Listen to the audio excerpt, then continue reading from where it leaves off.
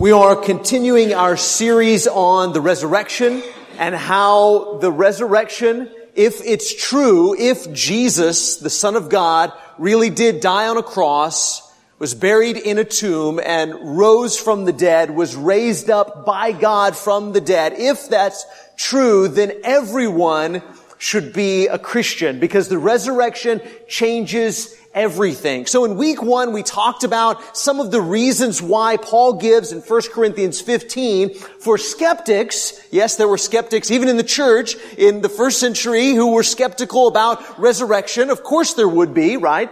And so Paul writes to them to convince them, to reassure them, to show them why they should believe that yes, in fact, Jesus Christ is raised from the dead. One of those reasons being over 500 people, most of whom were still alive at that time, had seen Jesus raised from the dead. So we talked about the truth, the fact of the resurrection.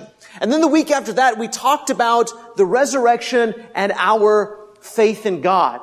That when we're going through incredibly dark times, and I know that for many of you this morning, this week, this month have been incredibly dark times.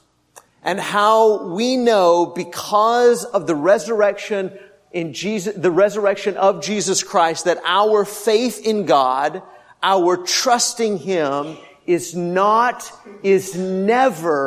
in vain.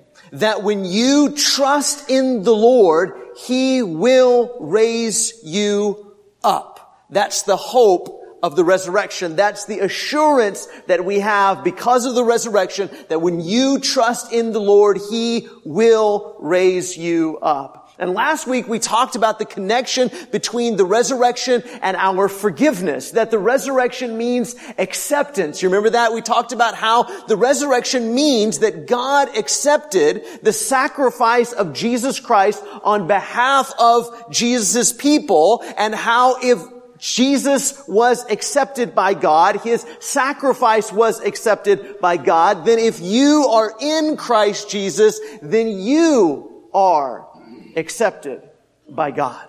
And what a great reassurance that is to our hearts. So this morning I want to switch gears just a little bit. I want to talk about my favorite Christmas movie for just a second. And I know it's not Christmas time, but I love the movie It's a Wonderful Life. And most of you probably seen that. Holly makes fun of me every year because I want to watch it every year. And she's like, man, that's like 2.5 hours. And, but I love that movie. It's fantastic. One of the things that frustrated people, I read one time, I even read things on It's a Wonderful Life. I like that movie so much. So I read one time that one of the things that frustrated people about that movie, and if you haven't seen it, this is spoiler alert, but you need to go watch it. So one of the things that frustrated people was that at the end of the movie, the bad guy, Mr. Potter, you remember, he ended up with all of the Bailey's money and he was hiding it, and he even turned the Baileys over to the police to have them arrested, and he had the money and he was, conniving and evil. And in the end of the movie, George, makes all of his friends and sees what a wonderful life he has, all these things, but nothing ever happens to Mr. Potter. He just gets away with it. There's no judgment. He doesn't get in trouble. The police don't come knocking on his door. The truth is never found out. And the movie just ends without anything happening to Mr. Potter. He doesn't get what's coming to him. He doesn't get what he deserves. And that really frustrated people because everybody knows at the end of the movie, the good guy's supposed to win and the bad guy is supposed to lose. If the good guy just wins, but the bad guy doesn't lose, some people leave feeling unfulfilled, like something's missing. Isn't somebody supposed to get what's coming to them?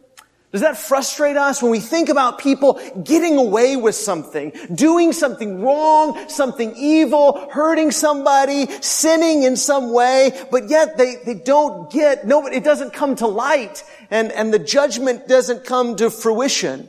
I feel like there's a lot of people that think that when they do something evil or something wrong and then maybe they take their own life, that they feel like they can avoid judgment, that they can avoid consequences, that they can avoid getting what's coming to them. But when we think about our own life, perhaps it isn't just them out there and somebody else that isn't getting what's coming to them, but it's us who kind of keep things a secret and try to hide things and try to prevent what we're doing and the secrets that we have from coming to light? Are we doing something privately that we hope never becomes public?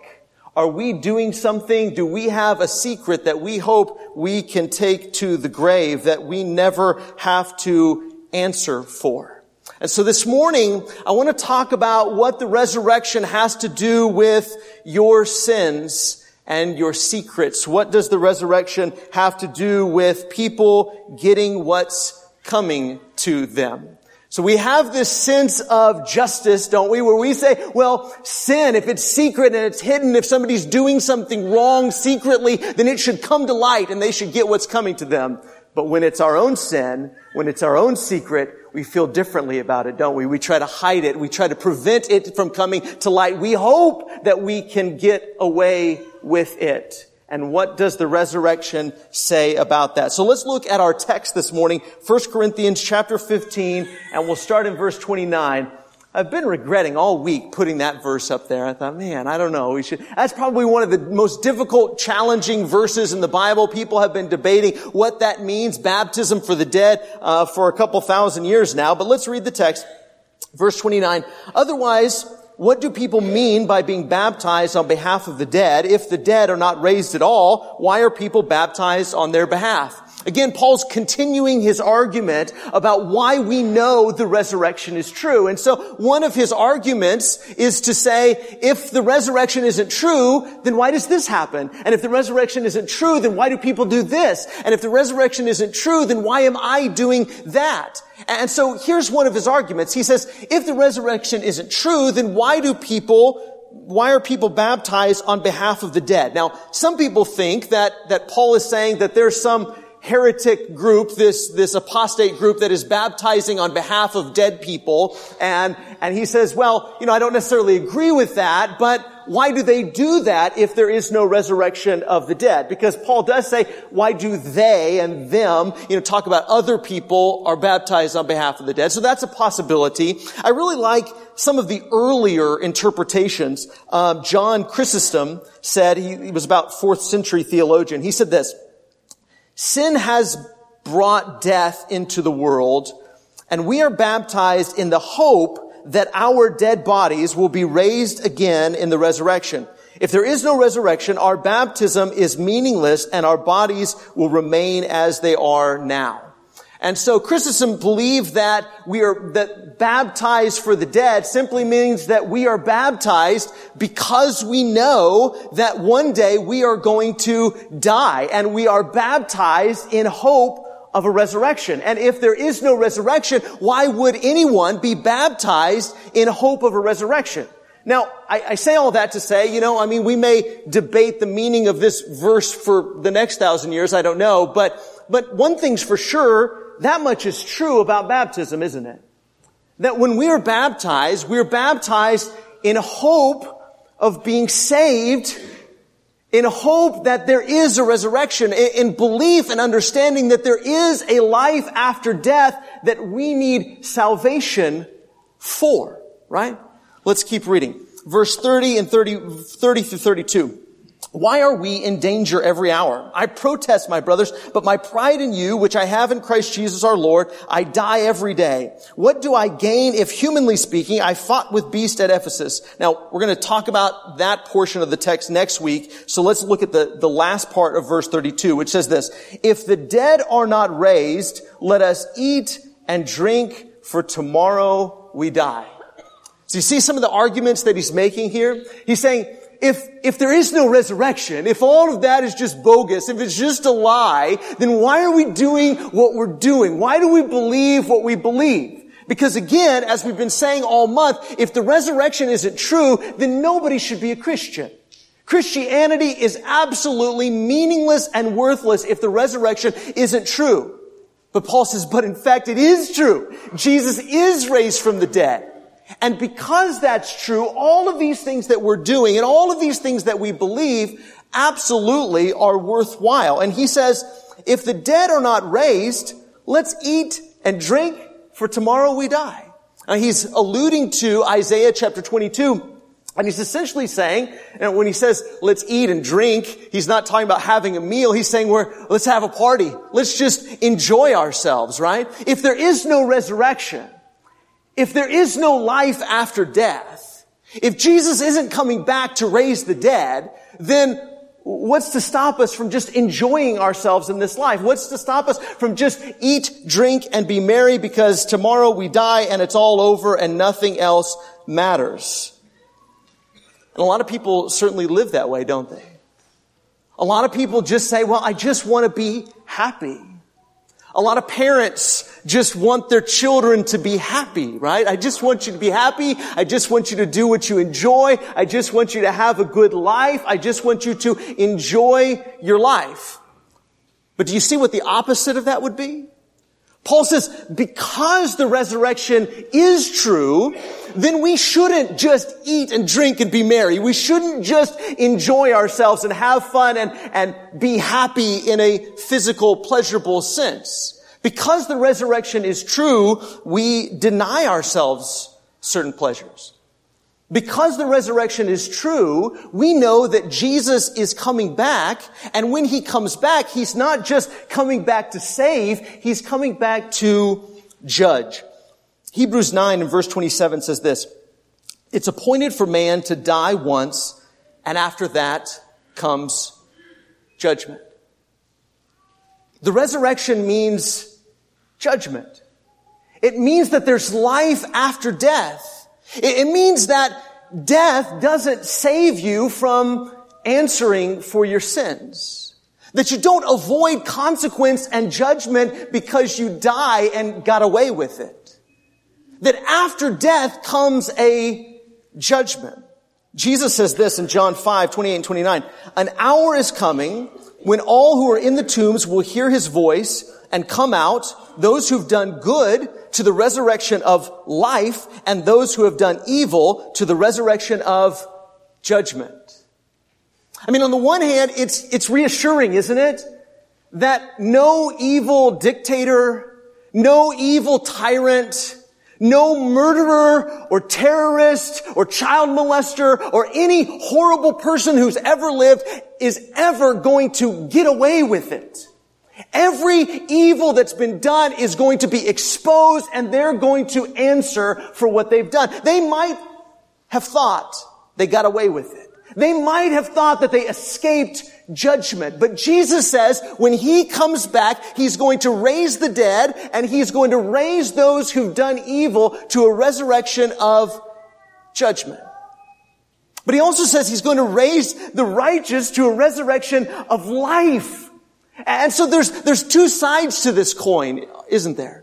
We repent, and we don't just eat, drink, and be merry. We don't just enjoy ourselves and do whatever we want to do and do whatever we feel like doing and just have fun and be happy and not worry about anything. We repent. We don't do wrong and evil. We don't lie, and we don't steal, and we don't cheat, and we don't get drunk, and we don't use drugs, and we're not sexually immoral, and we don't do those things. Why? Well, for two reasons.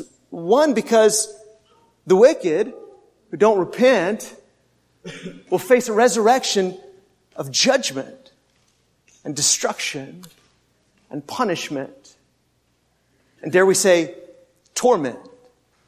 And those who do right will be resurrected to life. And so Paul goes on in 1 Corinthians 15 to describe that life, to describe the resurrection to life. And he says, when Jesus comes back, you're going to get a brand new body, and it's going to be immortal. It's never going to die. It's going to be incorruptible. It's going to be glorious. It's going to be powerful. What's sown in dishonor will be raised in honor. What's sown perishable will be raised imperishable. And so you're going to be resurrected with a brand new body, and it's going to be wonderful, not for a minute or for an hour or a day or a month or a year, but forever. And so as Christians, we say, that's okay. I know sin is temporarily pleasurable, right? It is. Hebrews chapter 11. Sin is temporarily pleasurable. We could just enjoy ourselves for the short time we live our lives and just do whatever we feel like, or we could say, no thanks. I got something better coming. And so I'm not just going to eat and drink and be merry.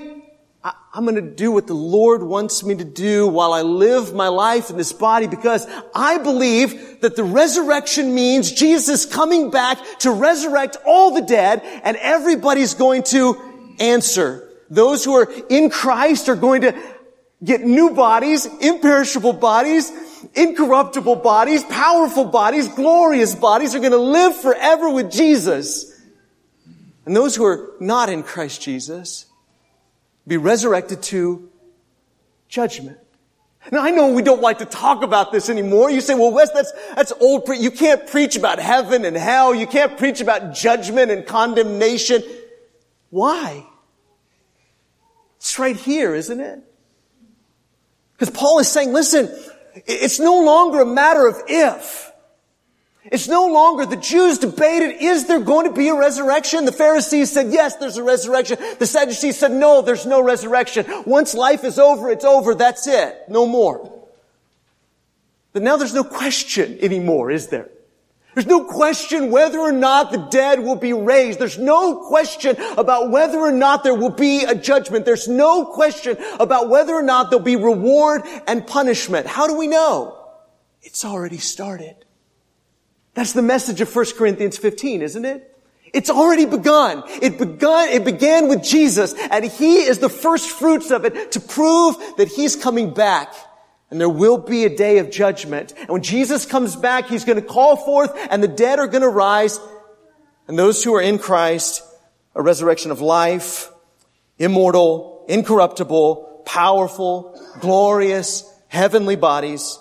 And those who have done evil to the resurrection of judgment. And so Paul says in 2 Corinthians chapter 5, the next letter, verses 9 and 10, he says, we make it our aim to please Him, to please God. For we must all appear before the judgment seat of Christ, so that each one may receive what is due for what he has done in the body, whether good or evil.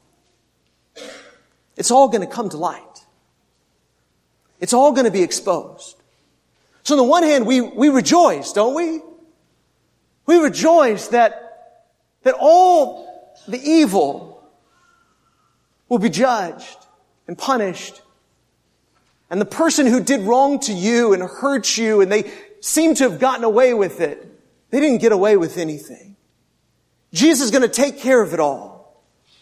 All the wickedness and all the evil and all the murder and all of the pillaging and all of the horrible things, all the atrocities that have been committed since the beginning of time, Jesus is going to take care of it all. And we don't have to worry, because our Lord is coming back and He will judge it and He will make things right.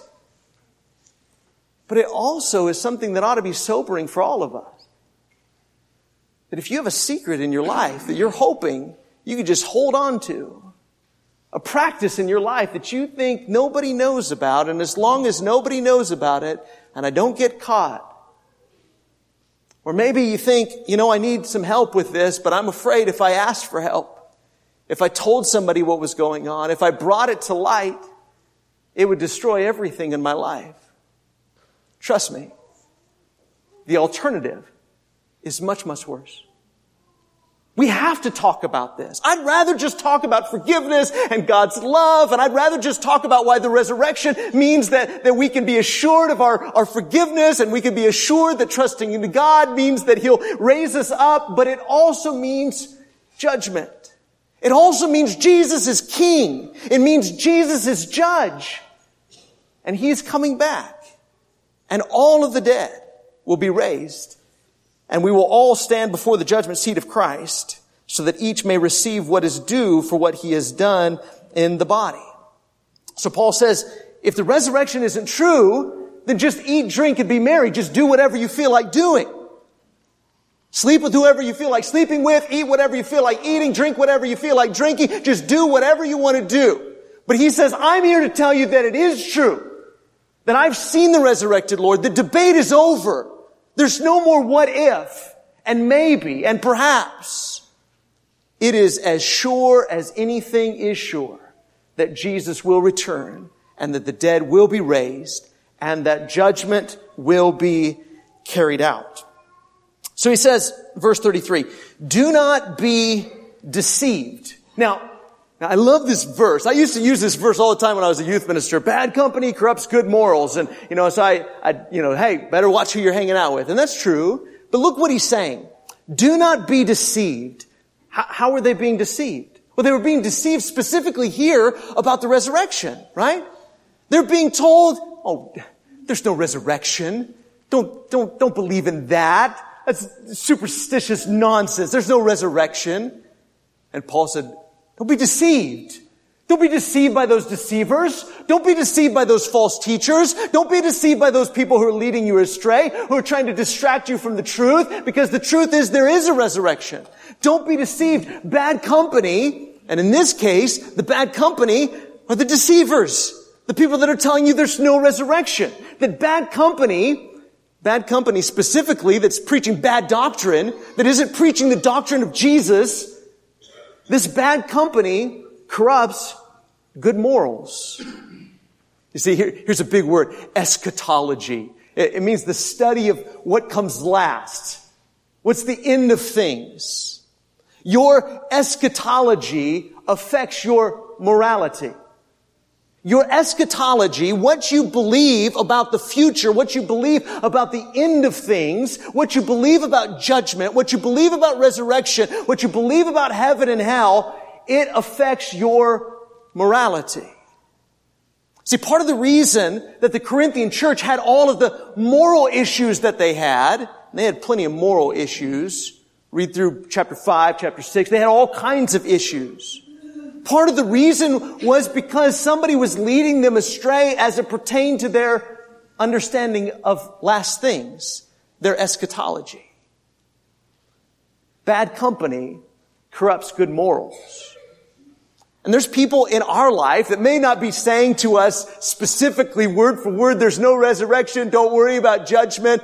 But that's essentially what our culture is doing to us, isn't it? We're being entertained to death, aren't we? We're being entertained to death. We're being distracted. And so all we're focused on is who's winning this series and who's gonna do this and who got kicked off the island and who's winning at dancing with who. And so we're all focused on all of these things, not giving any thought to the fact, not the possibility, but the fact that Jesus is coming back. And I'm gonna die. My body's gonna be buried. And after my death comes a resurrection and a judgment. And I could spend my life being distracted by bad company and having my morality affected by the fact that I'm being distracted from the end and what comes last, from the judgment, from the resurrection. And so he says this, verse 34, wake up from your drunken stupor. Now that all could be translated as sober up. Sober up. Wake up and sober up. Because that's what you're doing. You're just staggering around like it's a big party. You're just drunk. You're not paying attention. You're asleep. Wake up. Have some spiritual coffee, as it were. Wake up. Pay attention. Sober up, as is right. Don't go on sinning, for some have no knowledge of God, and I say this to your shame. Do we believe in the resurrection? We're probably here because we believe in the resurrection, right? We believe that Jesus rose from the dead. Well, if we believe Jesus rose from the dead, then we've got to believe in the implications of that. And the implications of that are, yes, about forgiveness, and yes, about our trust and faith in God, but they're also about judgment. And some of us need to wake up and look who's coming. Wake up and look who's coming. Jesus is coming back. And if there's something that we're doing right now that we're hoping won't get exposed, we're just kind of going through the motions, we're just kind of enjoying ourselves, we're just kind of living our life, kind of hoping nobody finds out about this, that, or the other. It's time we wake up and realize that Jesus' resurrection means our resurrection. And if we're in Christ Jesus, that means we're forgiven. And Romans chapter 8 and verse 1, there is no condemnation for those who are in Christ Jesus, who are walking in the light as He is in the light. Then the blood of Jesus continues to wash us clean, and we have nothing to fear. But if we go on sinning, Hebrews chapter 10 and verse 26, then the only thing we can expect is judgment. Wake up. Look who's coming. For those who are in Christ, oh, a glorious day it'll be. But for those who are not in Christ Jesus, it's a day of judgment and a day of punishment. It's not a possibility. It's a certainty. If there's somebody here this morning, please, I beg you, don't leave here today until you've done what you need to do to make things right with the Lord, to get ready, because He's coming back. There's a room in the back after services. Our elders would love to visit with you or pray with you. You can come forward. You can have your sins washed away by responding to the gospel invitation to be pardoned of everything you've done, to be washed clean, to be resurrected to a new life so that you're ready and clothed in Jesus when He comes back, because He is coming back. And if you're not ready, I beg you to get ready as together we stand and sing.